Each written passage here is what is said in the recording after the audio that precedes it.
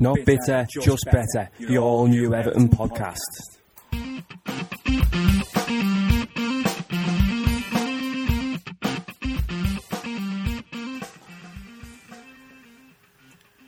Hello everyone, and welcome once again to the Not Bitter, Just Better Everton podcast.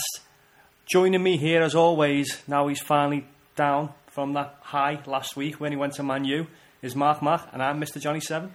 Yeah, I'm still recovering now, so if you hear me coughing or you hear my voice start to break, it's because I still haven't recovered properly from Man United. Yeah, what a night that was.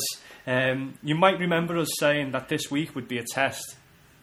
Well, you might not remember because you probably all had a lot to drink in between now and then, because it's been quite a week for the Blues, hasn't it? Yeah, it's been probably one of the best weeks I can remember in a long time, really. I would go so far as to say Man United away last midweek was the best away game I've ever been to. Yeah, well, you texted me that the day after.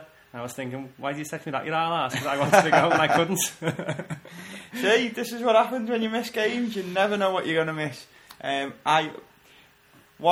I did toy around with going to Arsenal, but couldn't make it down there at the weekend, unfortunately, and missed another good game. Yeah, so we start off with the Man U game from what we can remember of it, because it seems like quite a while ago, because that Arsenal game was an epic as well, wasn't it? It does. It seems like an age ago now. We've probably got two different sets of memories as well, because you watched it on TV. Yep. And I was there live, and probably, I suppose, varying views because of different points of view of the way we viewed the game. Firstly, I want to say, the first thing that struck me about going is I've been to Old Trafford a couple of times before, and it's such an amazing stadium. It really is. Do you know, when you arrive there, it's so imposing, and it makes you feel a bit inadequate, really, when you get there. And I think probably that might even win a couple of games for them. Yeah, well, it's meant to be the theatre of dreams, and it's meant to be imposing. That's what it's meant to do, isn't it? And Man United's reputation over the years doesn't really help opposition going there. But we had every right to believe that we could go there and get a performance at least. Yeah, I mean, on that note, we talked last week about it's quite a new feeling to go to Old Trafford and to have a level of confidence about going there. I mean, even on the match day, the level of confidence was so high. Every Blue I spoke to was saying, do you know what, I've just got a sneaking suspicion we're going to win here tonight. And I think we predicted a sneaky little 1-0 win, didn't we? Oh, well, I did. Yeah, I was listening back the other day, and you predicted a win for that one and hoped to scrape through with a draw. But I don't think you predicted a draw against Arsenal. But, 1-0 against Man U. I tell you, good call, that. I tell you, listeners, if, use me for your Paddy Power bets or your Betfair bets, because I'm on a roll at the minute. But got there, and straight away, as soon as we pulled up at the ground, you could already hear all the Blues inside Old Trafford singing their head off. Ali O was booming out, and the atmosphere was great. What did I tell you something? Or what I did notice was the Man United fans were ridiculously quiet. Well, didn't we say that last year? 2 years ago when we went, I think Hernandez might have got the winner, and you just couldn't hear them apart from the goals. And when we went to Anfield, we couldn't hear them. Is it just, City as well? Is it just where you are in the ground, or, to make you believe that, or because the Evertonians are so loud around you? I think it's probably a bit of both. I mean, I don't know if it's just a case of maybe, I'm sure if United play Liverpool, for instance, it's probably loud. I don't know whether it just teams sort of take us a bit lightly and don't want to sing against Everton. Maybe it's because they like us a little bit or something, I don't know. But it certainly plays into our hands, I think, because I think even some of the players said they felt like they were at a home game. That's what Roberto came out and said that. It felt like a home game. So that's quite high praise. And the amount of videos on YouTube and people on Facebook saying that they were in amongst the Man United fans as well. So there must have been fans all around the ground. Yeah, I mean, I like to say that I contributed to that atmosphere, but my voice had gone after about 7 minutes or something. So, Roy's came in for a little bit of stick. I think he's been out in the papers, hasn't he, this week, and said, or rumoured to have made some comments about it. But you want to touch on that now, or do you want to get to that a bit later? Yeah, I'll put it down for our news section, but... Let's recap the game first. Recap the game and then talk about that afterwards, because that's when it was after the game. Memories of the game, from being there, the Blues came out, the line-up, pretty much what we expected, really. I think there was no... Same as the team that started against Stoke. Yeah, there was no major surprises. And the Blues started off well. Straight away, we were in the game. We were having possession of the ball. And, you know, I looked at the start of the game, I looked on the pitch and I looked at the team United put out. And I was sat there thinking, you know, how many of their players on form and the way they couldn't would you put into our team? And there was only really Rooney. You know, that's a big sign of the times at the moment. I mean, Vidic maybe, but at the moment, I wouldn't break Jagielka and Distan up. I mean, Vidic is obviously a very good player, but yeah, no, not on current form. Not, you know, how many good saves has Howard made over the last few games? Yeah, good points. Yeah. So you know, even looking at that, I was thinking to myself, you know what, I really do fancy this tonight, and I thought in the first half in particular, I thought we bossed the game. The way it came across on telly was a little bit like United had the better of it. They hit the post a few times and they had a lot of pressure, but not really. You know, as I say, they hit the post. They had a couple of decent chances. Yeah, what I will say is from being there, obviously they seemed to have the better of the chances. There was a time where did Rooney hit the post from a couple of deflections? Yeah, I can't remember who else it was. A couple of posts, so definitely a couple. But I think what from actually being there, what you did see is Everton's pattern of play did seem to be in control of the game, and there was a few times where the likes of Barkley would break through or Lukaku would break through, and you could see sometimes they choose to play the wrong ball. There was a time in the first half where Morales was screaming down the right, and from our perspective where we were in the bottom corner, you could just perfectly see the gap. I think it was Barkley who was coming through with the ball, and he just had to play that ball just through him, and Morales would have been in, and you know, you would have definitely put money on him to score. And I think Barkley played it to the left to Lukaku instead. You know, we've talked about his choices for the final ball not always being the best, and that was an example, I think. But yeah, no, I thought we did very well in the first half, and you know, going in at half time 0-0. Again, it seemed to be a big improvement on what we've done previously at Old Trafford. Yeah, I think United did start coming into the game a little bit more towards the end of the first half, and there was definitely a period in the second half of about 20 minutes where we were under the cosh a little bit. I don't know how that came across on the TV. Well, Deulofeu came on, had a good bright break again away in the second half, didn't he? Yeah, he came on for... I can't remember who the substitutions were now off the top of my head. Pass. Yeah, I don't know. At this point, I was sort of well out of the game, really. But yeah, I mean, as you say, Deulofeu came on, and straight away, I think virtually with his first touch, he had a little run, didn't he? And you could tell that he was going to cause United problems because they were worried about him. I think, obviously, what I do want to mention is Oviedo, who I'm sure we're going to touch on soon. I thought defensively in the first half, I thought he was brilliant. Valencia, who has suddenly turned into some sort of man-beast. Have you seen Valencia lately? He's always been built, but he's like quite muscular, but I don't know, is he like... Well, he looks like he's planning a future career in WWE wrestling or something. The Triple H diet, has he? Yeah, I mean, his upper body seems to have like doubled in size. And he played down the right in the first half on the right wing, but Oviedo, basically, he seemed to be everywhere. He made a couple of great tackles to stop Valencia getting the ball across. He was getting back, and he was also like one of our best attacking players as well.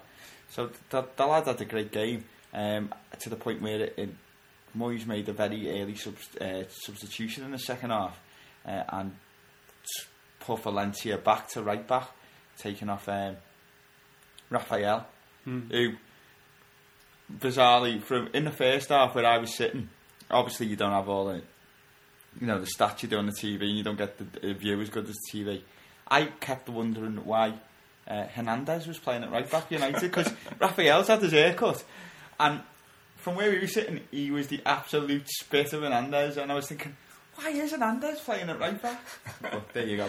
Yeah. Another quality bit of observational skills by myself. Yeah, but Oviedo defensively in the first half was brilliant, and then that carried on into the second half, and as we started to become a bit more of an attacking force towards the end of the second half, he really came into his own, both him and Coleman. Well, Oviedo is now starting to be linked with a move to Man United over Baines. Really? Oh, right, okay. They're going to go... Well, I thought Moyes didn't like Oviedo. Well, this is... it's come out today that they had a chance to sign him in the summer or something, and he passed it up. Who? United had the chance to sign Oviedo? And one of the articles at United... I don't know, I can't remember what the article was, but it was on that Everton News Now ticker. United should have signed Oviedo when he had the chance. So right. I wonder whether Baines will just fly under the radar a little bit now as they bid ridiculously low amounts for Oviedo. But you couldn't afford Oviedo at the moment. Not at the moment, no, not at all. It's definite Ballon d'Or winner next year. But so obviously, as the game got closer and closer to the end, I was sat there like starting to feel a bit of tension in the crowd. Got to 80 minutes. United were having chances. We were breaking up the pitch, trying to catch them on a counter attack through Deulofeu and Lukaku, and then all of a sudden Deulofeu broke on the right. So what he put a cross in, which was overhit, and then it eventually made its way back over to him through Barkley, I think it was, and then he just laid it into Lukaku, and then. Lukaku had a pretty poor shot, which turned into a great cross, really, didn't it? Yeah, a little bit of luck. It fell to the feet of Oviedo, and I was looking and I could see him, and he's coming up the left-hand side of the pitch, and you think he might have gone a little bit too far. The angle's a bit tight there, and the next player we had closest to him to square it to on the edge of the 6-yard box was Seamus Coleman. So it shows just how attacking we were in the 84th minute at Old Trafford. And I just seen Oviedo hit it. The ball goes in. And there was it was a strange reaction. It was like everyone went crazy, but everyone was sort of looking around as if to say, have we scored? And I think if you look back at the footage, if you have a look at Seamus Coleman, he does exactly the same. He hasn't got a clue. He doesn't know whether to celebrate. There's no which way to go, yeah. When he starts doing... I think there's a couple of little internet clips there of him doing the Seamus now. Where he with his... to the left, to the right kind of thing. Yeah, with his crazy sort of... Have we scored? I don't think we have. Oh, yeah, we have. I don't know which way to run sort of dance. But it just... when we scored that goal and everyone realised it had gone in properly, the place just erupted. Yeah, you could hear throughout. You could hear the alley-alley-oo throughout. You could hear the Moyes, anti-Moyes songs. What was it? Well, we'll touch on them when we get to the news, because I want to talk about that, because I think he come out and said, Okay, but what I was going to say though, of all the songs that were loudest, the loudest one, which we've been singing ever since, is Oviedo, baby, to the tune of Human League's Don't You Want Me? Yeah, I mean, we've been going... Oviedo got his own song I think even before he'd ever played for Everton, and it's always been a little bit of a cult favourite, hasn't it, on the away coaches, people start singing Oviedo, baby, but, It's never really caught on at home, has it? No, not really. You've heard it occasionally, but yeah, it was loud last Wednesday. It was absolute pandemonium when he scored, and everyone just decided to sing that song then for the next 10 minutes as we saw the game out and took the 3 points. 5 minutes injury time.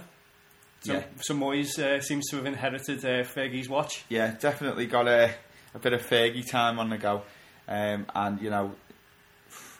we rode it out. We did the business, and we took the 3 points, and we've waited a long time to go to one of the big four and to do what we did. Yeah, so 21 years. I think last week on the podcast, I said when that 3-0 victory, I said it was 20 years, but it's actually 21 years since we've gone to Old Trafford and won. So just and you know, obviously everybody knows the story about Moyes struggling against the top four, the so-called top four, not getting any, and Roberto on his first visit to one of those top four teams, Man City not included. I think the top four at the time that they were talking about is Chelsea, Arsenal, Liverpool, and Man U. Moyes never, you know, we got a point here and there, but never got a victory. And Martinez on his first visit gets the W. And you could see at the end of the game, you could see like the elation in the, you know, in the players' faces. That party time was on the pitch, and you know, we had all the players were coming over applauding the fans. Oviedo at first looked a bit like embarrassed to come over, and you know, everyone, all the players were saying, you know, get over to that corner now, and everyone was going crazy, and you know, the Oviedo baby song was booming out, and then up ran Sylvain Distin and picked Oviedo up on his shoulders and started dancing. That's a great picture. There's also the pictures and the videos of Lukaku celebrating as if he'd just scored, just punching the ground, and like he'd scored that winner against Man U. It's like that kind of love he's got for the club. Yeah, that kind of passion, just amazing to see. And I saw a couple of tweets afterwards about somebody who was at Old Trafford. I can't. It was a reporter or like some type of celebrity who was in, and saying about the chance of Oviedo baby going off for like 5 minutes or so inside the Everton dressing room. So all the team's been singing it as well when they got back in there. So just class. Well, a lot of Blues sometimes talk about Sylvain Distin and his age and saying they're getting a bit worried about him getting on. That man is such an athlete. The way he just picked Oviedo up and then he puts him on his shoulders. And Oviedo, you know, I know he's a fit lad. He's not the biggest lad, but he's probably 10, 11 stone or something. And then Distin's actually like jumping up and down with Oviedo on his shoulders, dancing like he's not even there. Well, when he decided that he didn't want him on his shoulders anymore as well, he just kind of flipped him off, just over his own head. It was nuts. So yeah, after a 90-minute game, still got some strength as Distin, hasn't he?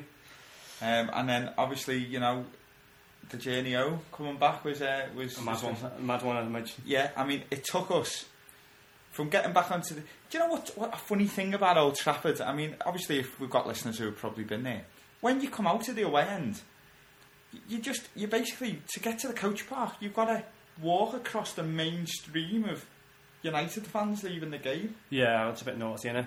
Well, no, I mean, there was no instance of note, but you could see some United fans wearing that because a lot of them walked out as soon as we scored, sort of saw the writing on the wall.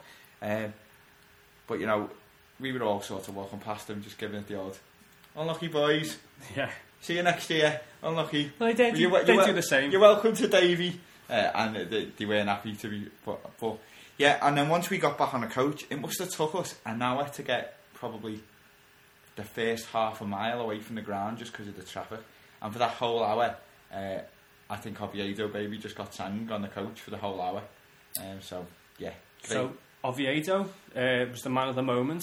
You know, 2 goals in 2 games after coming in. We were wondering who was going to replace Baines. And well, to me, he was man of the match in both games, Stoke and United. Yeah, so that's high praise. And as we touched on a little bit before, the song ringing out. Sorry, I can remember what was. Are you watching David Moyes? And he was watching in disbelief, and which made the Everton fans very, very happy and keen to rub it in. Let's just say. And it's not been a good week for him, has it? Because since, obviously, us turning up and beating them at Old Trafford for the first time in 21 years, Newcastle came and did exactly the same at the weekend, and I think it was 22 years for them since they last won there. Well, good. That's all I can say. So, yeah, we were on a high. You know, who was your choice for man of the match in the United game? Would you agree with Oviedo from watching it on the TV? Who did the telly give it to? Can you remember? I can't even remember, you know. I don't know. I don't even know. It was one of them games where there was a lot of good performances. You know, Jagielka, Distin both played well. Coleman and Oviedo were up and down the pitch. You know, and McCarthy and Barry, brilliant again. You know, McCarthy is really growing on me every week. You know, he just gets on with it, and he's got that bit of bite about him. He had a few scars to show, didn't he, as well, from a tackle from our old mate Fellaini on his thigh. Got studs right down his thigh. You see that? Yeah, after the game, I saw a few people on Facebook and Twitter saying they thought the ref had a really good game. I thought he was terrible. I thought he gave everything towards the United players. There was a couple of times where Lukaku sort of muscled, say, Vidic out of the ball, and he'd get a free kick given against him. And I thought he was very much in favour of United and the home decisions. But it's funny at the moment, isn't it? We all obviously love Lukaku and he's getting us goals, but generally on performance, he's probably our worst player most weeks. I think that the threat that he holds opens it up for other players to come in. I agree. I fully agree. Whereas Jelavic, you could put him in, and I don't think opposition players have the fear they have. So he's contributing in other ways, let's just say. So the Everton rolled on then, basically, didn't he, to Sunday? Let's just talk, before we go on to that, let's just talk about the Moyes thing, because we want to go on to the Arsenal. Okay. Yeah, the Moyes. So after the game, apparently David Moyes goes into the players' bar or whatever. It was a function at the Lowry Hotel, and this is confirmed. Moyes was there, and I think basically this whole sort of story broke from one lad's Twitter feed who basically he'd had his picture taken with Moyes, and he put on there saying, I'd had a conversation and Moyes had branded the Evertonians as disgraceful for the way they treated them, and then he made allegedly made comments about that sounded a bit, like idle threats, really. It was like if they're going to treat him like that, wait to see what happens. Wait to see what they're going to. Is he going to? I don't know what's he going to do. Pile into the Everton end and beat us all up or something bizarre. But I think that Moyes himself has denied making these comments, and the club of United have denied. But on that note, I mean, Moyes did get stick, right, from the Everton fans, which of course is expected. The chants going out on him where, are you watching David Moyes? The age-old classic whenever a club from Merseyside plays a club from Manchester is the whole, Manchester is full of shit song. Yeah. That was doctored slightly to, oh Davy Moyes is full of shit, Again, it's not particularly insulting, is it? It's a comment on, him coming, trying to get our players on the cheap. I don't see a problem with that. And that was pretty much, you're getting sacked in the morning was the other one. Again, a pretty random chant. The Evertonians having a little bit of a funny dig. None of us, thought he was going to get sacked. And that was it. There wasn't anything outrageously insulting. You heard one or two idiots trying to start some chants about his, sexual preference or something. But no one was singing that. It wasn't catching on. It was just, your idiots that you get at all games. And there was no way he could have heard that, because one or two lads singing in the away end at the other end of the pitch is not going to reach him, is it? So I don't really see what he was going on about us being disgusting. I don't. Did he expect us to start singing the Davy Moyes songs from the days when he was our manager? I don't know. I think he is so sheltered and so. I don't even know. I can't see how he can expect us to. Have any level of respect and be thankful for what he did for us, but he's not what he was to us. And I said this last week. He's burnt his bridges by coming in and disrespecting the value of our players. And what can he expect? Well, I think the best chant I've heard all week, other than Oviedo baby, obviously, is. I don't know if you've seen the clip on some of the Everton sites going around about at Arsenal, where everybody's singing. I think it's entitled "Stuck with Moyes." Yeah. And they're basically the song basically goes, Man United stuck with Moyes, playing football the negative way. And they've made the bed, United now, they've got to lie in it. And so's he. That's what I was going to say. Well, that's it. I think I went there and I was expecting it to the level of abuse you get. Not from me, because as you say, I respect what he done for us, and I always will. But I expected the abuse from him to be probably worse than what he did get. It was all pretty mild-mannered stuff, really, and the Everton fans humorously having a bit of a little dig at him, and I don't know what he expected other than that. Okay, so we'll just end a bit on Man U there, saying just get rid of that Moisey stuff, and we went there and we got a great victory, the first time in 21 years, and we went into the weekend not fearing anyone, including Arsenal, who were coming up on Sunday. Yeah, on a high. I still, even after the United game, I still didn't expect us to take anything from the game. I still thought, we'd be on a high.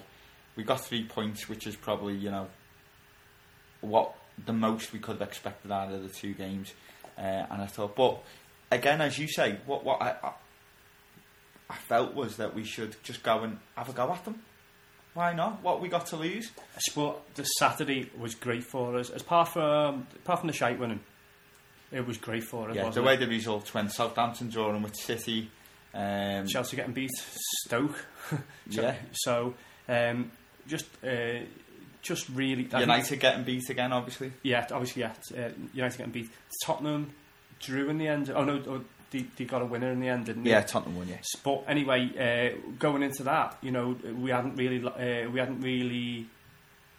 we weren't in the position that if we lost against Arsenal even, that we'd lose any ground or anything. So we could just go and play without any pressure.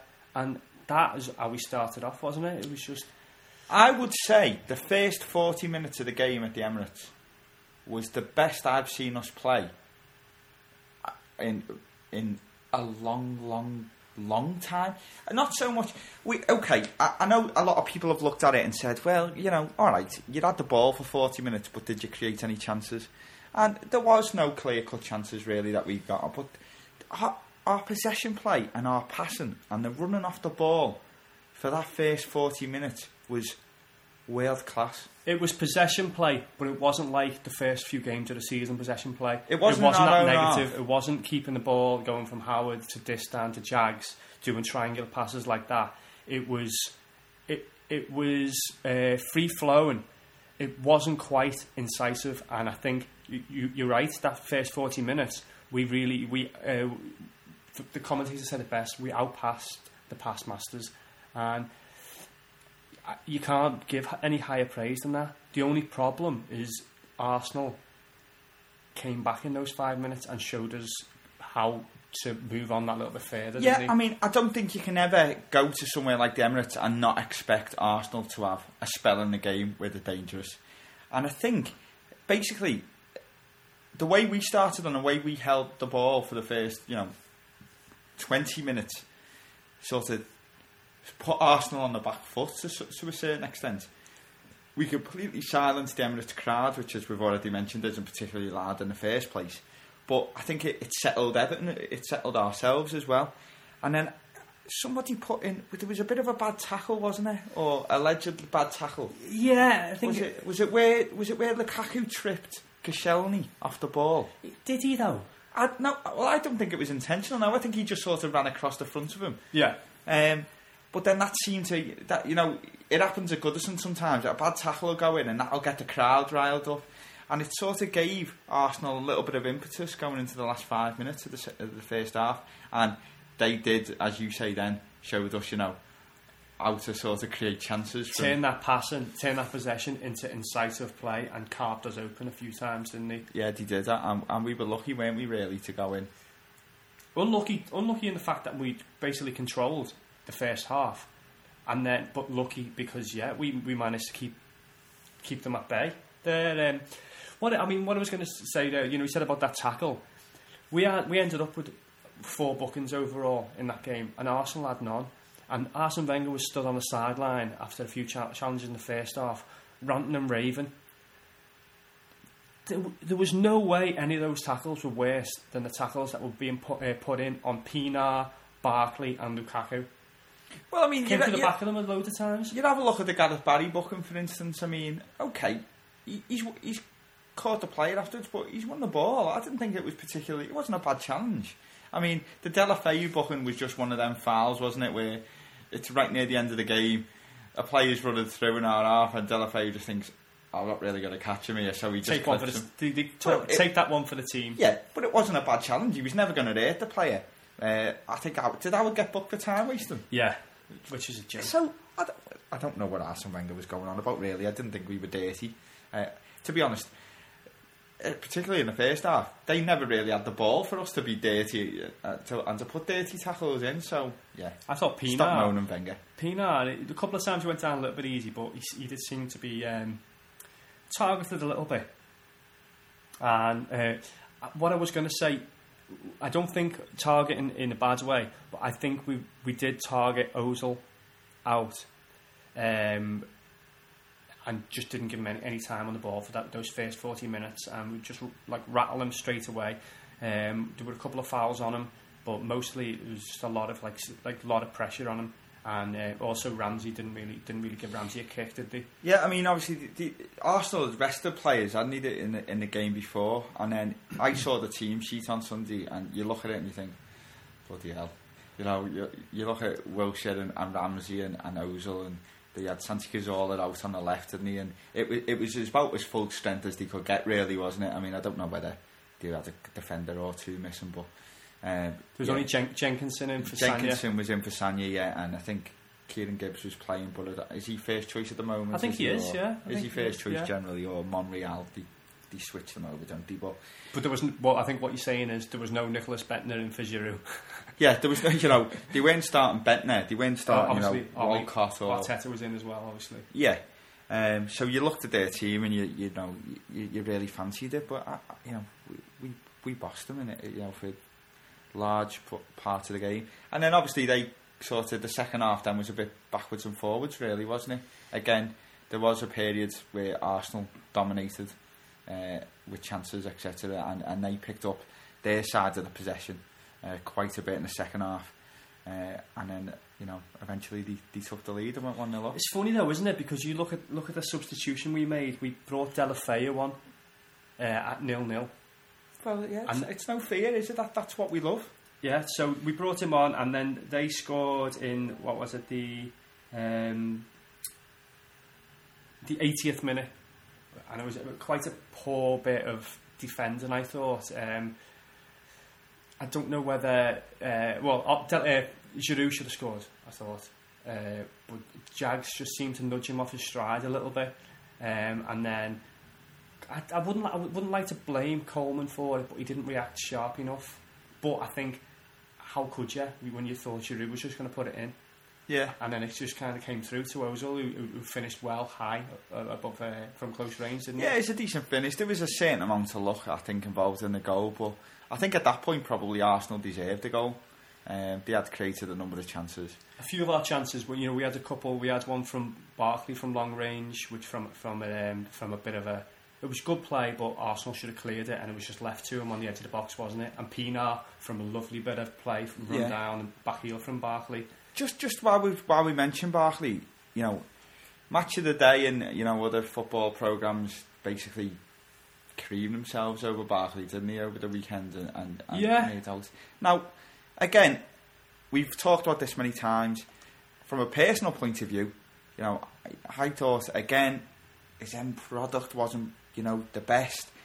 What I will say though is that some of his first touches in that game against Arsenal were just utterly world class. I mean, we're talking I always say the best player who I think I've ever seen first touch wise is Berbatov, and people laugh at me when I say that, but I say have a look. He just does things with his first touch that other players wouldn't even think about. I think when you're at school or you're being coached football, you're meant to control it, so like the play's seamless, and you put it into a space where you have control of the ball, hence control. You don't just trap it, and stop it dead. You try and create another sequence of play or keep the sequence of play going, and that's what Barkley did, particularly where it led to the goal, didn't he? He had two players coming either side of him, and his first touch took it behind himself, and they kind of clattered into each other himself, and he had the strength to carry on and just put it into that space, attack going forward.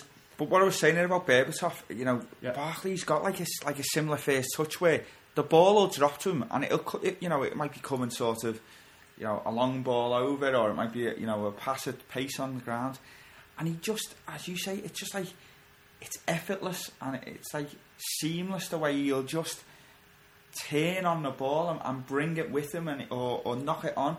And if he could just, he'll make that first touch, and then he'll be away straight away. He's away, he's running at people, he's positive. If he could just get that final ball, the lad is going to be unbelievable. Oh, well, I think he will. At the moment, he seems to have that free role position, doesn't he, behind Lukaku, and maybe he might be used differently. We'll talk about this a little bit later. He might be used a little bit differently on Saturday against Fulham because McCarthy's suspended, so we'll talk about that a little bit more. But I think what they loved was his fearlessness, the way he took 2 or 3 players out of the game with one movement. Something I've been thinking about, and I don't think we've talked about this before, but we always say he runs into blind alleys, and he loses the ball by getting into 2 or 3 players. Turn that on its head. Do you think he gets special attention? Whereas, why are there always 2 or 3 players coming towards him? Is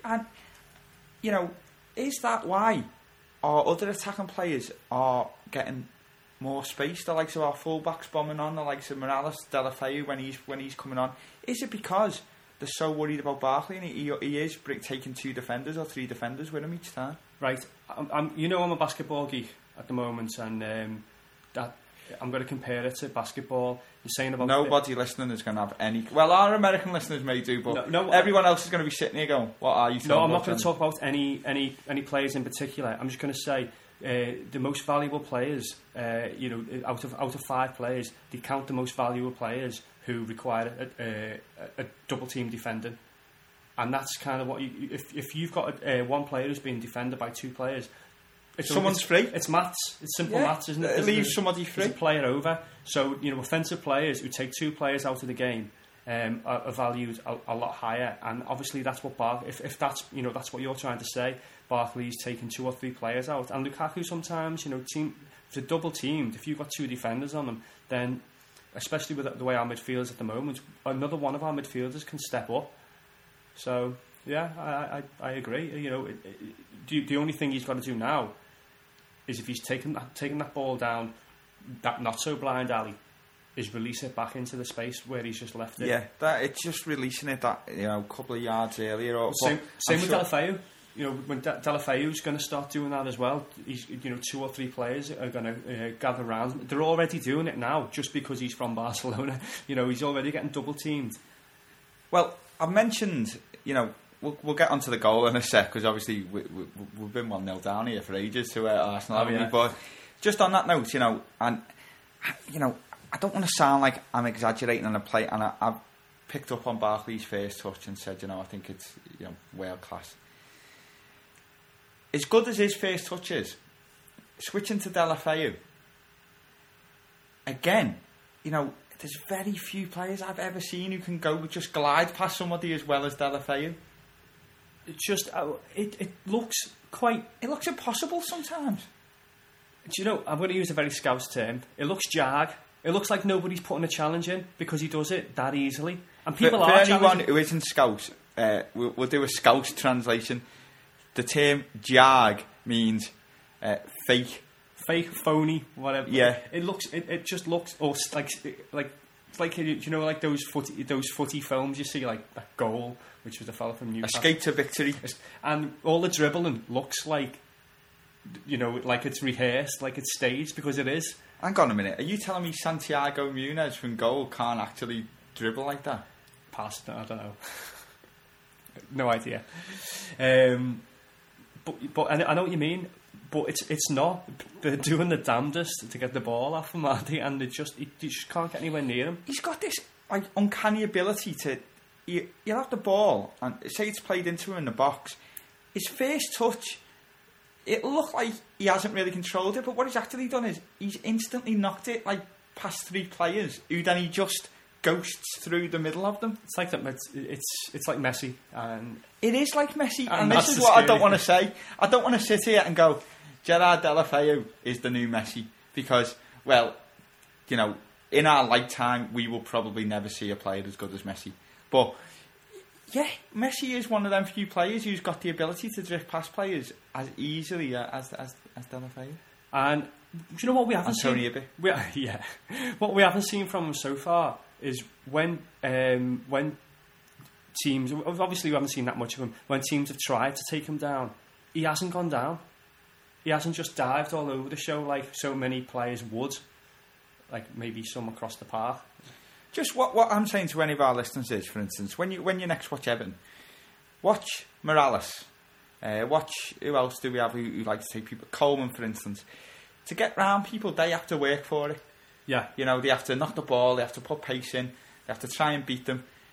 Deulofeu sometimes doesn't even seem to be running, and he still goes past people. It's bizarre, and it's great to watch. And obviously that's he's used a bit of that skill to get us back in the game against Arsenal. Yeah. So Barkley started to move. Well, it was played to Barkley, and his turn kind of started to move. It was laid out to Oviedo on the left, I think it was. Yeah, it was. Yeah. Oviedo puts a cross in, which is a little bit behind Lukaku. So Lukaku tries this very. It was a bit like Lukaku's ball to Oviedo, wasn't it? You know, a bit of a reverse in the Man United game. Yeah. Terrible balls that have turned out to be goals. Yeah, well, Lukaku tries this. Impossible overhead kick, which doesn't get anywhere near it, and it comes through to Deulofeu, who, as you gets his first touch, gets it under control, and you think he's not done that quick enough there, and then just he's got like 3 defenders in front of him. One little touch to the right gets himself. I wouldn't even say he had a yard of space. He has about half a yard of space. It was a yard at most, wasn't it? At most, yeah. And it's pretty much unstoppable shot, wasn't it? He hit it to me. He hit it like a free kick. It was that type of thing. It was that weird sort of up and down arrow with the ball, wasn't it? And when he first hit it, I thought I didn't really get onto how much pace was on the ball. I thought, I think maybe the keeper could have done better there from that angle. But when you look at it again, it's just like an unstoppable rocket, isn't it, really? You think, with goals like that, right, you think if the goalie was looking the other way and didn't know that ball was coming towards him, do you know what I mean? It would just hit him. But because he's tried to make the motion to dive and get it and push it out, it's just gone through him. And that's not saying he's made a mistake. It's just that's what goalies do. They just have to try and keep it out. But it's just so fast, and it's up, and it's up. It's not up high, but it's over him before he can even, and then back down. As you said, it's just up and down. It's really, really strange the way they strike it. But it's like the Ronaldo way of hitting it. But it was two comparisons: Ronaldo and Messi. Yeah, so he's in good company, really, isn't he? If we can sort of squeeze in a Frank Ribery one here. We've got the top 3 players in the world at the minute, but Deulofeu was off, wasn't he? And didn't want anyone celebrating with him. Ran over to the Evertonians in the corner and decided he wanted to machine gun them. Well, that seems to be a celebration. He did that against Stoke as well, just a two-handed machine gun. Fair enough. It's better than God is great.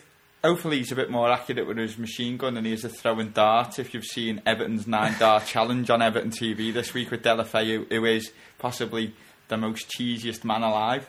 I'm surprised he didn't dribble the darts to the top board and try and just walk them in. So that was it really. That was the 84th minute. There was another couple of bits of possession where he's tried to cross it, not got enough on it, or put too much on it.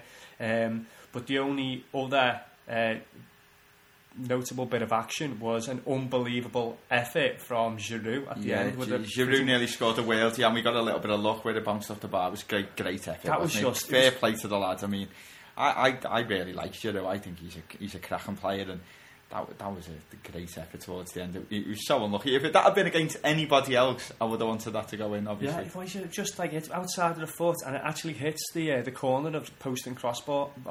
That's how close it was. to the top corner. 3 inches, and it would have been the perfect goal. And I mean, Howard had no chance, did he? I mean, it was unstoppable. I don't think anyone would have had a chance with that. But it was a fair result. Yeah, fair result. You know, Everton have come in for a massive amount of praise since the game. You know, you go to, not many teams have gone to the Emirates and got anything this season and you know, played as well as we have. And I think, you know, even a lot of the Arsenal players have come out and said Everton are the best side they played all season, and that includes Napoli, Dortmund, you know, the teams that played in Europe. Yeah, and Arteta's come out and said that we were the best team that have been there. I've got a funny feeling he's not probably the most unbiased person to ask, though, a question like that. I'll just some of the stats that were off the telly. 56% possession for the Blues, 88% pass completion short. This is quite touches in the opposition penalty area. Arsenal had 36 to our 24, so maybe that might need to be back there. You know, I mean, Arsenal did come back into it in the second half. There's no doubt in that. I mean, if you look at them stats just on the first half, we'd have been probably, I think on passes alone, I think they had 200 and something passes and we had 420. And it was like 64% possession, something like that to us, but they definitely did write that a little bit. I think, you know, one of the telling signs during the game, if you go back and watch the game again, Gary Neville's on commentary on Sky, and Gary Neville says, you know, the way Everton are playing, it's like watching a top Champions League side. You know, the way they're using the ball, possession. And Gary Neville basically said, you know what, I'm supposed to be neutral here, but because of Everton's level of performance, you know, I'm really pushing for them to score and to win the game. Yeah, well, thanks, Gary. And he hates Scousers as well. And he does hate Scousers, yeah. But yeah, high praise all the time. You know, ever since Arsene Wenger wasn't happy with the goal, he said Lukaku should have been blown up for a foul for his ridiculous overhead kick attempt. So what? Unlucky Arsene. Man of the match for that game, and for yourself, it went to Barkley on the telly. It went to Barkley, and I'd just for his cockiness and it's just self-belief. Yeah, I'd go with that. It could have gone to McCarthy or Barry again.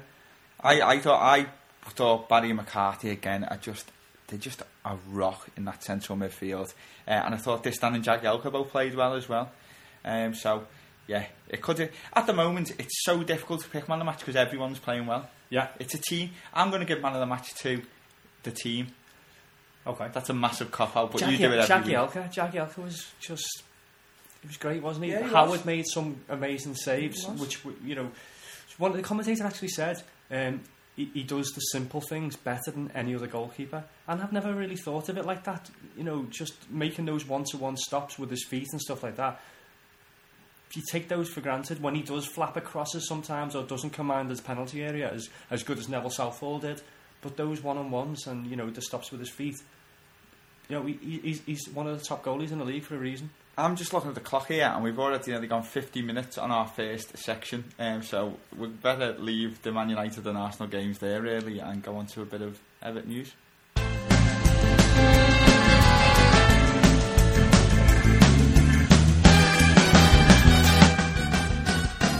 News! Okay, so that's time again for the Everton news of the week, and the big story breaking today is we've been linked with Suarez, a move for Suarez. What? Suarez. I don't want him. He's horrible. No, well, anyway, it's not that one. It's Anderlecht's Matthias Suarez. Is he horrible as well? I hope not. I hope he doesn't bite players for fun.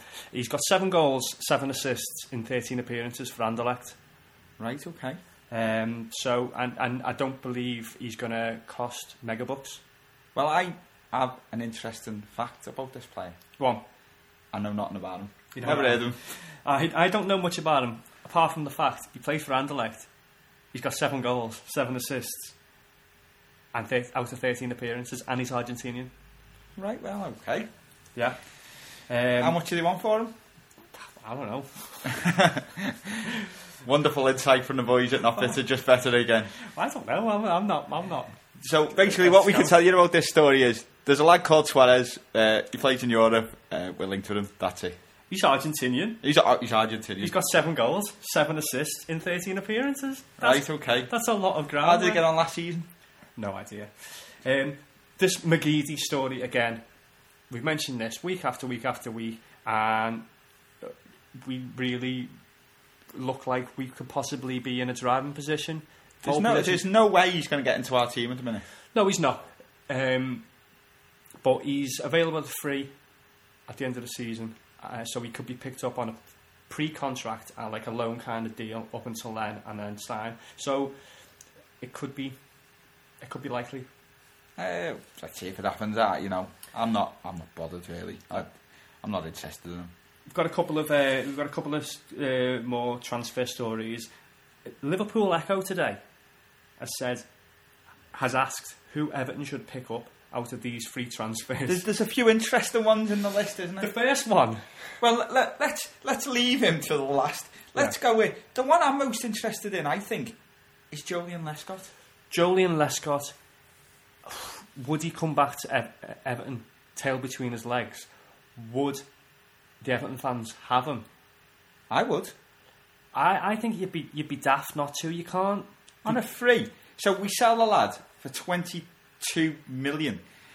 For the whole time he's away from us, we get a player in Distan for next to nothing, who is equally as good, if not slightly better, and then we get him back for nothing. You'd have to be stupid not to take him. Yeah, I'd say even if you can get him in January for 500,000, $1 million, I'd say go for it. Whether he'd feel the same after all the nasty chants about him being the Elephant Man is another matter. I'm sure he gets that at every club, doesn't he? So, once he's back being a Blue, he's back a Blue, isn't he? And we love him again. Another one which we talked about this very early in the season, Momo Sissoko, who obviously used to play for the Shite. He's available on a free. I think he's available actually on a free now. Not interested. Yeah, no. He has to go a long way to get in our midfield at the moment. Maybe for cover. I don't think he'll be called upon though. Another possibly interesting one. Shane Long.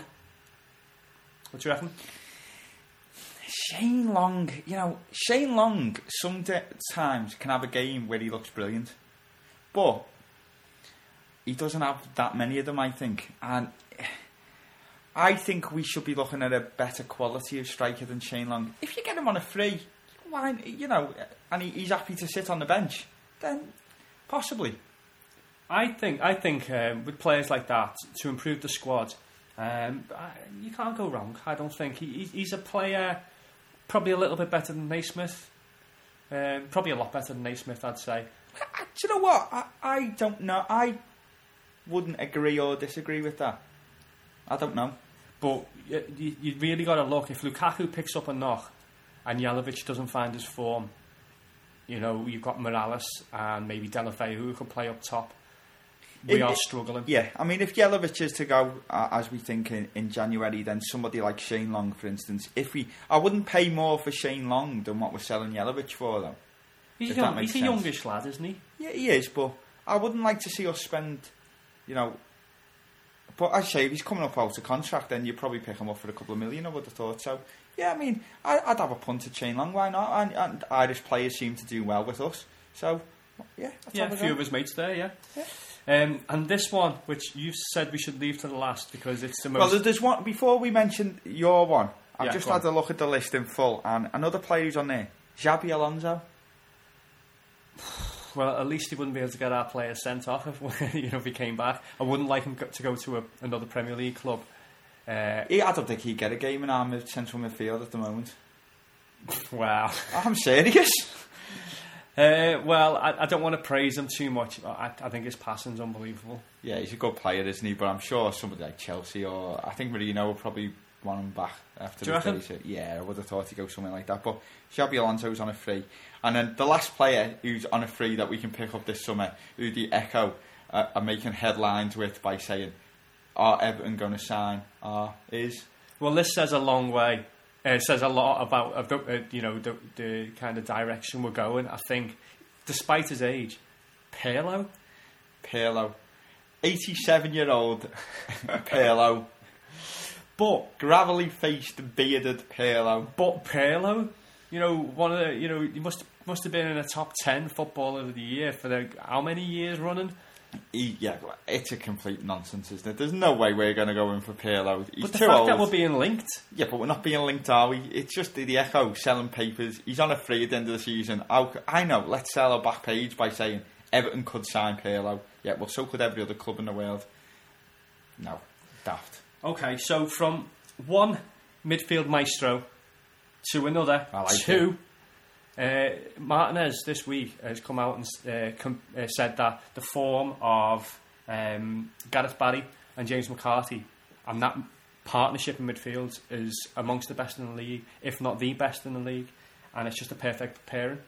And I think it's semi-reminiscent of Reed and Bracewell. Possibly, yeah. We've said this. He's been listening to the podcast again, hasn't he, Roberto? Because we've been. He does every week. Every week. Yeah. We've been saying this Thursday morning for weeks. Yeah, he's got it on his iPhone straight away. Gets it. He's out there on training most days. But on a Thursday morning, stays in the office and listens to the podcast. Yeah, don't blame him. Picks the team. That's what I'd do. Picks the team. He listens to My Man to Watch and picks the team on what we say. Apparently. Yeah. Well, cheers for listening, Roberto. So yeah, well, we agree because that's what we've been saying all along, don't we? Perfect pairing. You've got the bite of McCarthy, but with a decent touch, decent engine as well. The lad never stops running. The experience and the touch of Barry, who also has got a bit of bite, so they complement each other really well, don't they? I think we were saying before about the touch of Barkley and Deulofeu. Barry's touch as well, and he always seems to find himself in a bit of space where he can pick off a loose ball and do something with it. So it's experience, isn't it? Yeah. More than anything, a lot of football's in the head, isn't it, as well as in the feet, and he's just got it, in the head. That's brilliant sign. So and he said that he said over the last week or so that he'd like to stay, and I think it's a set, isn't it? I think if we can sort out a decent enough wage. That compensates him well from his one from City, which is going to be stupid money, then I think it's a set. Another player who Roberto has praised for playing his best football of his career, and I think this is a dodgy one. Distan. Well, I still think he's playing well. As we mentioned before, he doesn't, considering his age, he doesn't seem to be declining in any way. Fitness-wise, yeah, but I think he used to be really, really cool on the ball, and he just seems to flap a little bit more. He seems to have caught the flappiness off Jags. No, I think that's unfair, I think because of the way we play now with the possession at the back, you're probably just noticing he's seeing the ball a lot more, isn't he? I suppose that's it, yeah. I think that's unfair. As I said before, going into the Man United game, if you'd offered me to swap Distan out for Vidic on the day, I wouldn't have done it just because of the partnership. So, he's looking at getting an extension to his deal as well. I think the only question now, I'd definitely give him another year. Is the question? The question is he going to get a year or 2 years? He's 35 or 36. Just give him a year and just do it on a 12-month rolling contract. I'm sure you'd be fairly happy with that. But again, Martinez does like to come out and play up players, doesn't he? And give them a bit of confidence. Okay, well, we've got... While we're on Martinez, I mentioned this to you before. Yeah, go on, yeah. Something that amused me the other day, where the Martinez was in the studio on BBC's coverage of the World Cup draw.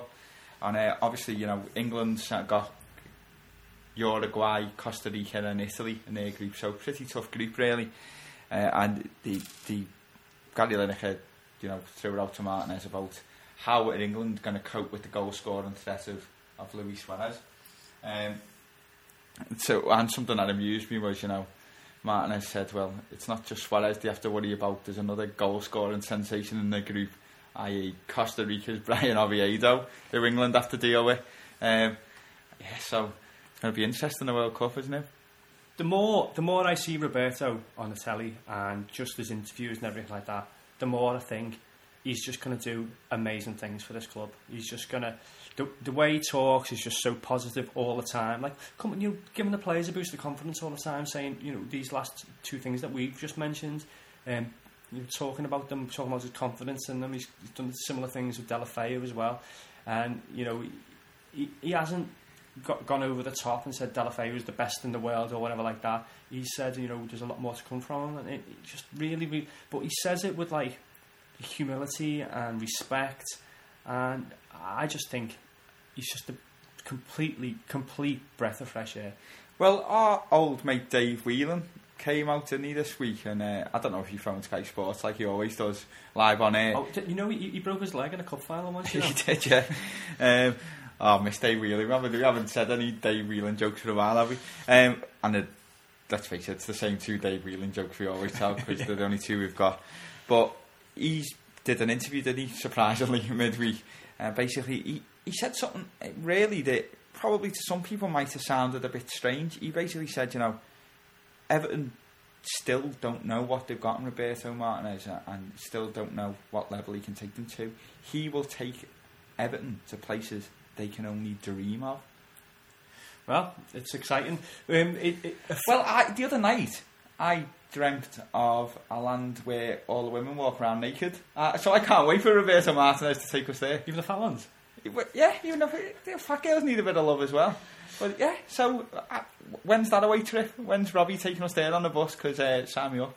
Well, seriously though, he apparently his first words to Bill Kenwright once he signed, there was a bit of talk about this once he signed on to be our manager, and Moyes said I'd keep you in the league.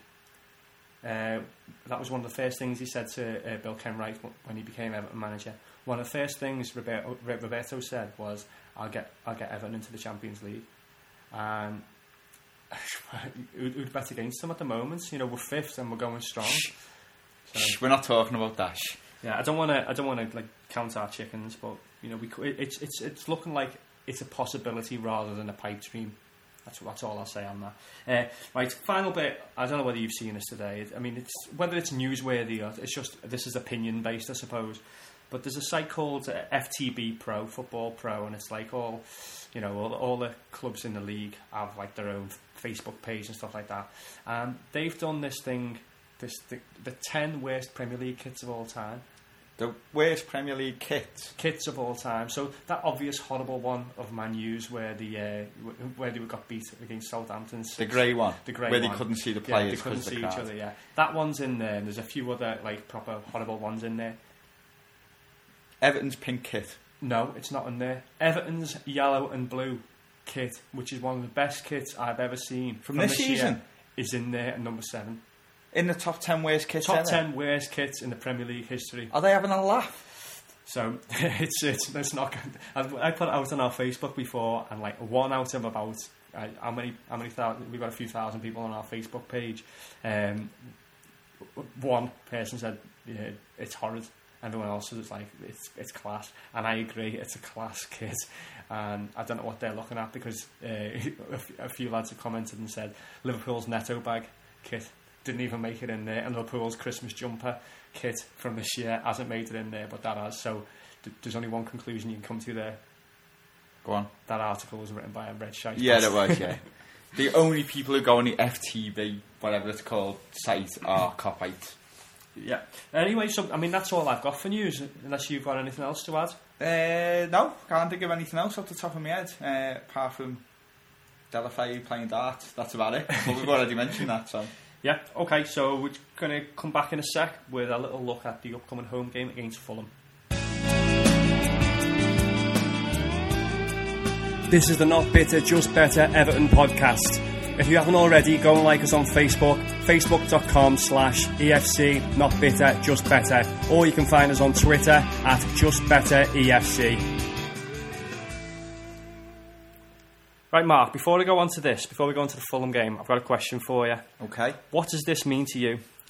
www.DWDWDWDWDWDWDWDWDWDW. Is it the web address for the Dyslexic Society? It could well be. It could well be. It could be some weird form of Morse code. Is it a town in Wales? Yeah, it could well be. It's next to Llanfair, I actually know what this is. Is this our home record over the last however many games? Yeah, that is our home record over the last 30 league games. 30 league games. 30 league games, and there's one defeat in there. There's one solitary L in there. And how many draws? 1, 2, 3, 4, 5, 6, 7, 8, 9, 10 draws, and 19 wins. We take that for granted, don't we? We're not used to that. Well, we do, and do you know what surprises me as well is very few of the media seem to be picking up on the fact how much of a fortress Goodison is. If we hold out from defeat in the next 2 games at Goodison, we've gone a whole calendar year. As it stands, we've already gone over 18 months since we got beat at Goodison in the league. Obviously, we had that Wigan. So that one defeat then in the league, is that how long is that over? Is that over something like 3 years? Is it? That must. Well, I don't know. I mean, it must be 2.5 years, mustn't it? 30 games? No, 1.5. I mean, we have 18 games. I don't know. I've got a question for you. Okay. Don't ask. I know it was who beat us. It was Chelsea. No, that's not the question. Okay, See, that wasn't the question. Obviously, with the game coming up against Fulham. Okay. Yeah. We also have a great home record against Fulham. Yeah. Who was Everton manager the last time Fulham beat us at home in the league? It's never happened. No, it has happened. God. Howard Kendall. Billy Bingham. Billy Bingham was there. So we have gone a number of years against Fulham. Fulham's one of them games we always seem to beat them at home, and they always seem to beat us at Craven Cottage. We talked about this a little bit at the when we faced them in the cup earlier on in the season, and we said that, but it's gone a little bit our way a few times. Yeah. Where we beat them away over the last couple of years. But we go straight ahead. We'll start looking at that game now, and thoughts to it. Do you think there's going to be any change? Well, there's going to be one enforced change, isn't there? Well, McCarthy's obviously missing because of his 1 match ban due to 5 yellow cards. I think what will happen is, I think Osman or Pienaar are going to be central midfield with Barry, and then Deulofeu starts. I think Osman's going to come in, and Barkley's going to drop back, and Osman's going to play that support striking role. You don't think maybe Morales will play the support striker and they'll bring Deulofeu on, or no? Right, okay. I think it'll just be Deulofeu for McCarthy and I hope so. a rejig of the midfield. I hope so, because we're not down on Deulofeu anymore. We just want to see him start. As frustrating as it can be when he doesn't lay the ball off, it's exciting as hell to watch him, isn't it? No, I want to see him start games now, and especially you have a look at the next 5-6 games. You know, I think even the next 7 games, they're all winnable. You know, we don't want to jump. We don't want to jump the gun, but you know, I wouldn't. Yeah, potentially, we could get 21 points out of the next 7 games. So yeah, you know, all the players are going to have to play the part. And I'd love to see Deulofeu start games against especially at home, where you know, defensively, you know, we are sound and we don't really get beat. Then yeah, I'd love to see Deulofeu start, and I think he will do. Fulham at the moment, looking at their form, when we were on Super Sunday on Sky last Sunday, we were the late game 4 o'clock, and Fulham were actually the game before us against Villa at Craven Cottage. I watched the game. I fully expected Villa to turn Fulham over because Fulham haven't been particularly good this season, and I was surprised to see Fulham basically, you know, they won 2-0, and they should have won by a couple more than that, really. Well, it's Mullenstein's come in for Martin Jol. Rennie Mullenstein. And he's brought a few players in out of the cold. Have you heard his accent? No. Oh, yeah, they have, actually. He's got one of them strange Dutch stroke, like, Mancunian accents. That it's like, it's a bit Peter Schmeichelish, and it's bizarre. But he brought Karagunas in and Sidwell back in and another midfielder back in, and the midfield 3 was Karagunas, Parker and Sidwell. They were all well into the 30s. I think Karagunas is 36. I think 36. Yeah, Parker's 34, 35, and then Sidwell's probably about 32 as well. So not exactly the most youthful of midfield. But they don't need youth at the moment. They don't need flair, do they? They need experience and people to battle to get out, and that looks like what they seem to have done. And then they've got the flair up top of Berbatov. Well, again, my man to watch it's going to be the obvious one this week, and it is Berbatov. And I mentioned him on the podcast before about the wonder that is Dimitar's first touch. He's one of them players who I would happily pay money to watch. But the problem you have with him is there's games where he just will not be interested whatsoever. And it's general. I think if he played for Everton, you'd be screaming at him every game because the lad doesn't like running, does he? Let's face it. No. But some of his vision and his touches in that game against Villa. There was for the first goal where was it the first goal? No, it's for where they won the penalty.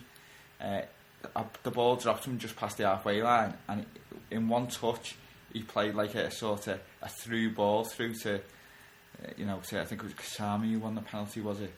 No, it was. You only said Kasami because it was easy to say.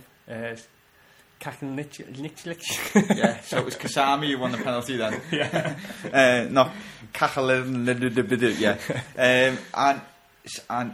And then he stepped up and took the penalty as well, and one of the cheekiest penalties you should ever likely to see. He just waited for the goalie to go and then just he basically just said just fall on the floor, mate, because I'm going to score anyway. So he seems to be sort of he seems to, in particular to have reacted to Meulenstein coming in and seems to be finding a little bit of form. But as I say, it's not a game I can see us getting anything else but 3 points from. So we got a prediction? Yeah, I think we will win, and I think it'll be 2-0. Well, I'm just hoping, you said you had this worry against Stoke. I'm hoping we don't take games like this for granted because we've got a good few of them. We've come through a really, really, really difficult test in 10 days, really, as Blues. And we're back through the side in a better position. Just let's not blow it against. The thing with Fulham now, we would do, wouldn't we? The thing with Fulham now is I fully expect them to come and defend and play for the draw. So I think we can break that down. And I think if we do play the likes of Deulofeu from the start, and we have got a bit more creativity, say Osman in central midfield with Osman or Pienaar perhaps, then I think looking at have a look at the defence that Fulham have got. Aaron Hughes, he's no spring chicken either, is he? He's never been great, has he? John Arne said, who must be well into his 30s now, who has bizarrely dyed his hair black and looks crazy. We'll get Morales up against them. Yeah, and Coleman, double up against him. Then I think we won't have a problem breaking them down, and as I say, I think we should take 3 points away from the game.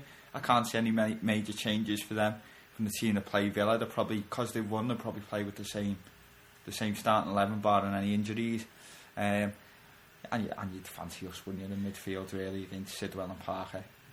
Yeah, I think we've got one of the strongest midfields in the league, strongest defences in the league, and one of the best strikers in the league, and one of the best goalies in the league. So we shouldn't have any problems. But there's always that potential there. So hopefully, like I said, I was worried about complacency against Stoke. We clearly didn't have any because we went out and battered them, and that must be Martinez must have that in his locker, mustn't he, where he just gets the players off for each game and won't allow complacency. We talked on this a few weeks ago about how we were a little bit worried, not worried, but there was the potential there for every game to be a 4-3 with Martinez, wasn't there? And that's what we were expecting.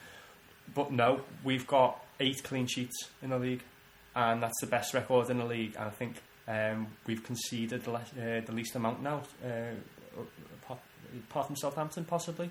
Right, it might even be less than Southampton now. So, it really does bode well, especially going into this Christmas period when there's just games and more games. Games galore. Oh, we didn't mention a little bit of the news before. We just just before you do go on to that, the only thing that is playing on my mind slightly with the Fulham game is you go back to that League Cup game this season. We fully expected to beat them then, didn't we? And we didn't. And we didn't. And we should have done exactly. So.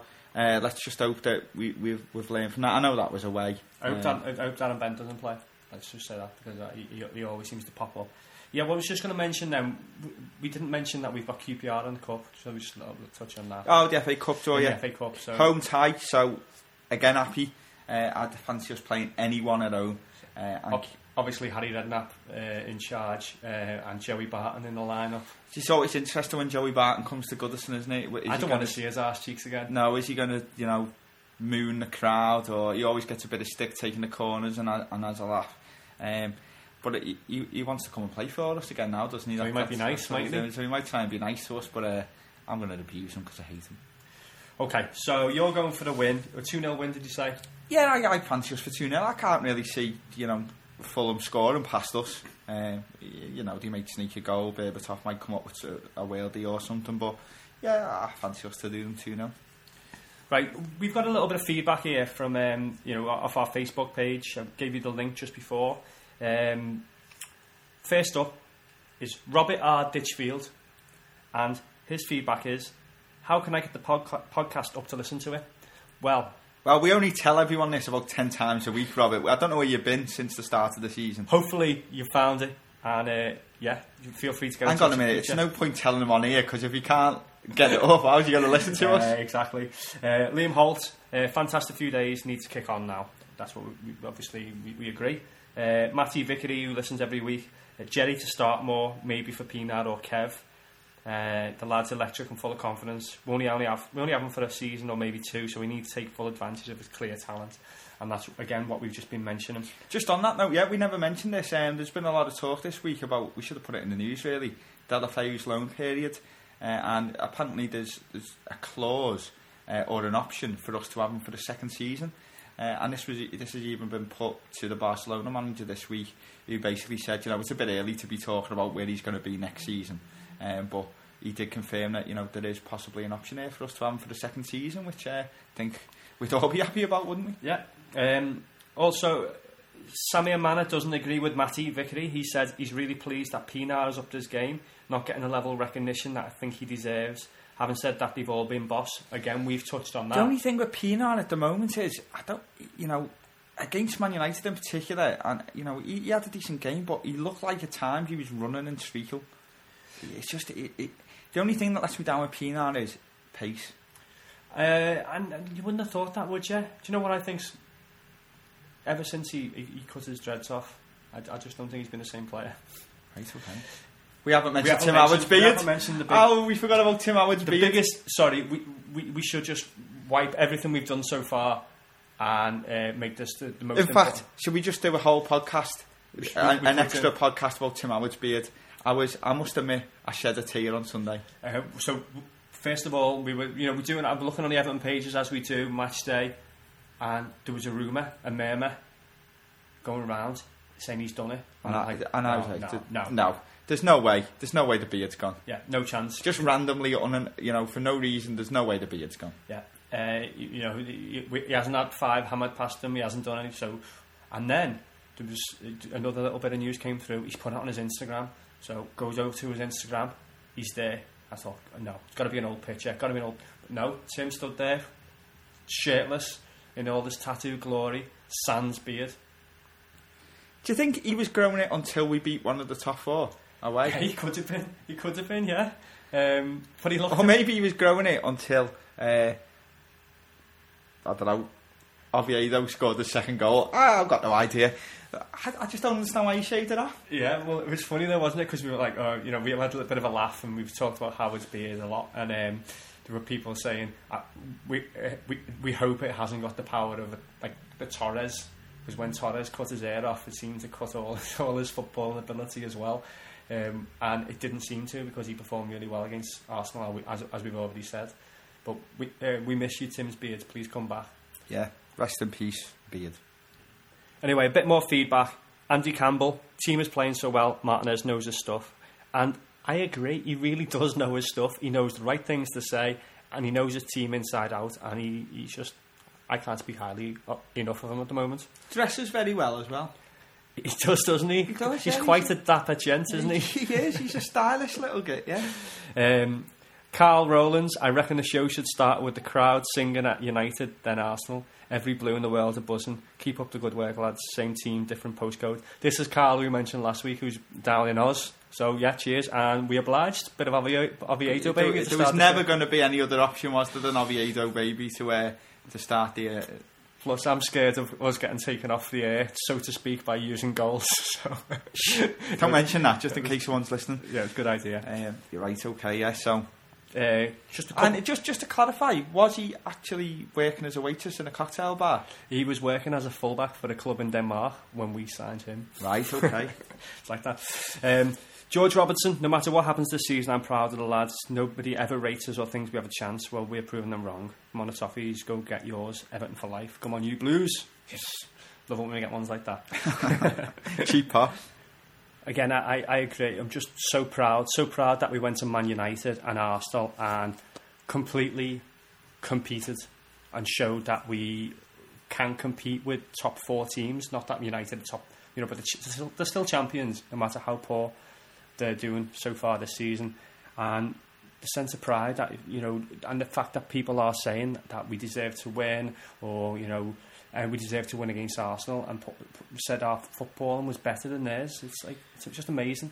Yeah, you'd be even more proud of it if you actually bothered to go to the game, like. Yeah. Another one from Dan Empson, who's based in the US. All right, lads, at work, so can't write much, but what a week. You said during last podcast that this week could define where we are in terms of progress. Well, it looks pretty good, doesn't it? Yes, it does.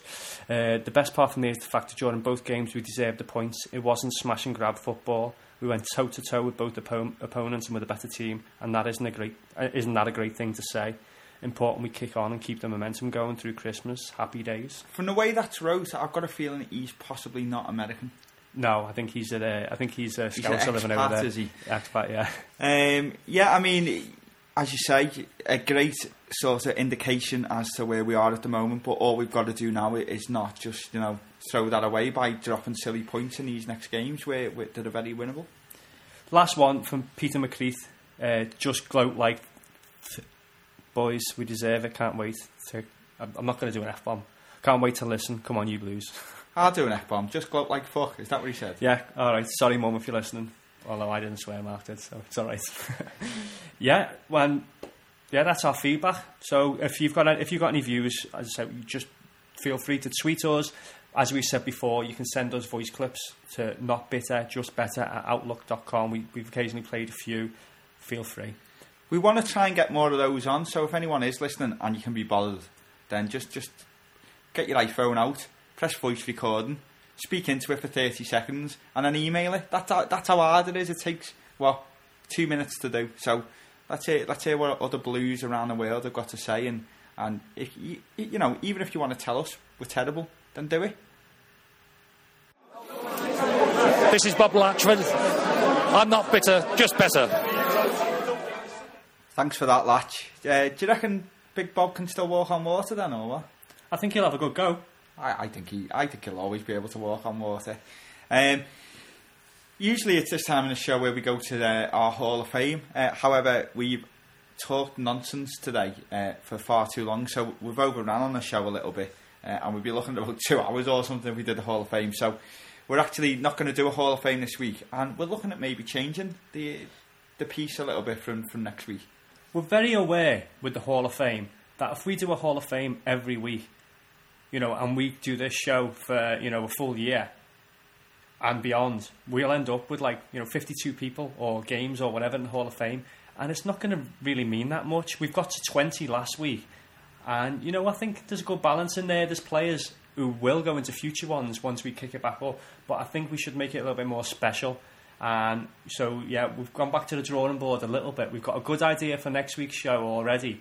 We're very aware when doing the Hall of Fame, of retreading over old ground. So there's only so many times. Well, I know we'll never get bored of talking about, Rotterdam or the Bayern Munich game or any of these, or the teams in the 80s. But if we're talking about sort of the similar things each week, then it might get a little bit week to week, especially. There's, I think, how many players from that team are in it? We've already 5 put Gray, Sharp, Sheedy, Stephen. Yeah.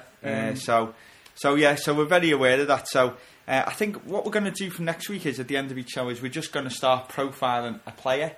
Now, you know, it might not need to be someone who would go into a Hall of Fame. It's just going to be a random player, and we'll talk a little bit about their time at the Blues and their life. And we're working on the ways to select our random player, which could be a little bit complicated. But I've got a good strategy, but it's going to take a little bit of groundwork, and we might even put it to vote. We might. Should we take nominations from listeners? Yeah, if we'll put the links out for the podcast. If you've got any nominations, you know, if we get a few, we can always do like a poll, can't we? And say, and then we can talk a little bit about the actual history, and then we can talk about our memories if we've got any. Just bear in mind now that 300 nominations for Duncan Ferguson. We can only ever do it once. Plus, if you start nominating, you know, someone who once played 3 reserve games in 1970, we're probably not going to be able to pull up too much information about them. So random, but don't just do your favourite player. And on the opposite end, don't try and just catch us out by trying to include Tony Thomas or someone like that who's never really even ever featured. Tony Thomas was alright. Tranmere legend. Tranmere legend, yeah, that says a lot. So no Hall of Fame, which is a bit of a shocker, because that means I'll have to change all the spiel when I put the when I put all the podcasts online. You will do, yeah. Bit of extra work for Johnny. But at least this week you don't have to guess middle names or any other stupid. I missed that. All right, seeing as you missed it, what was Tony Thomas's middle name? Billy Bob. Wrong. It was the Tank Engine. Oh yeah, of course, yeah.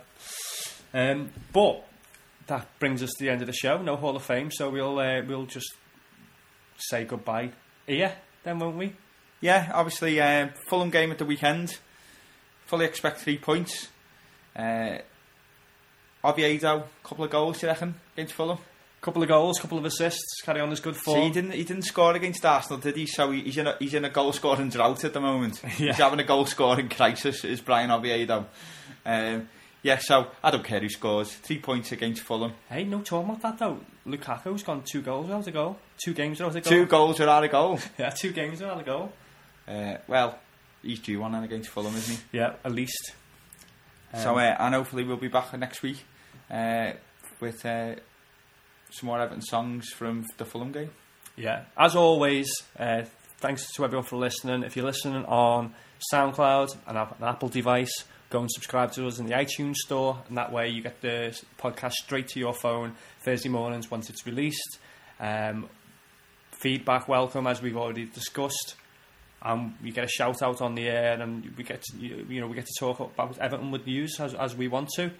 So other than that, from me, come on the Blues. Hopefully we beat Fulham. And Mark? Yeah, and it's the same for me. We'll leave it with this. Are you listening, David Moyes? Are you listening, David Moyes?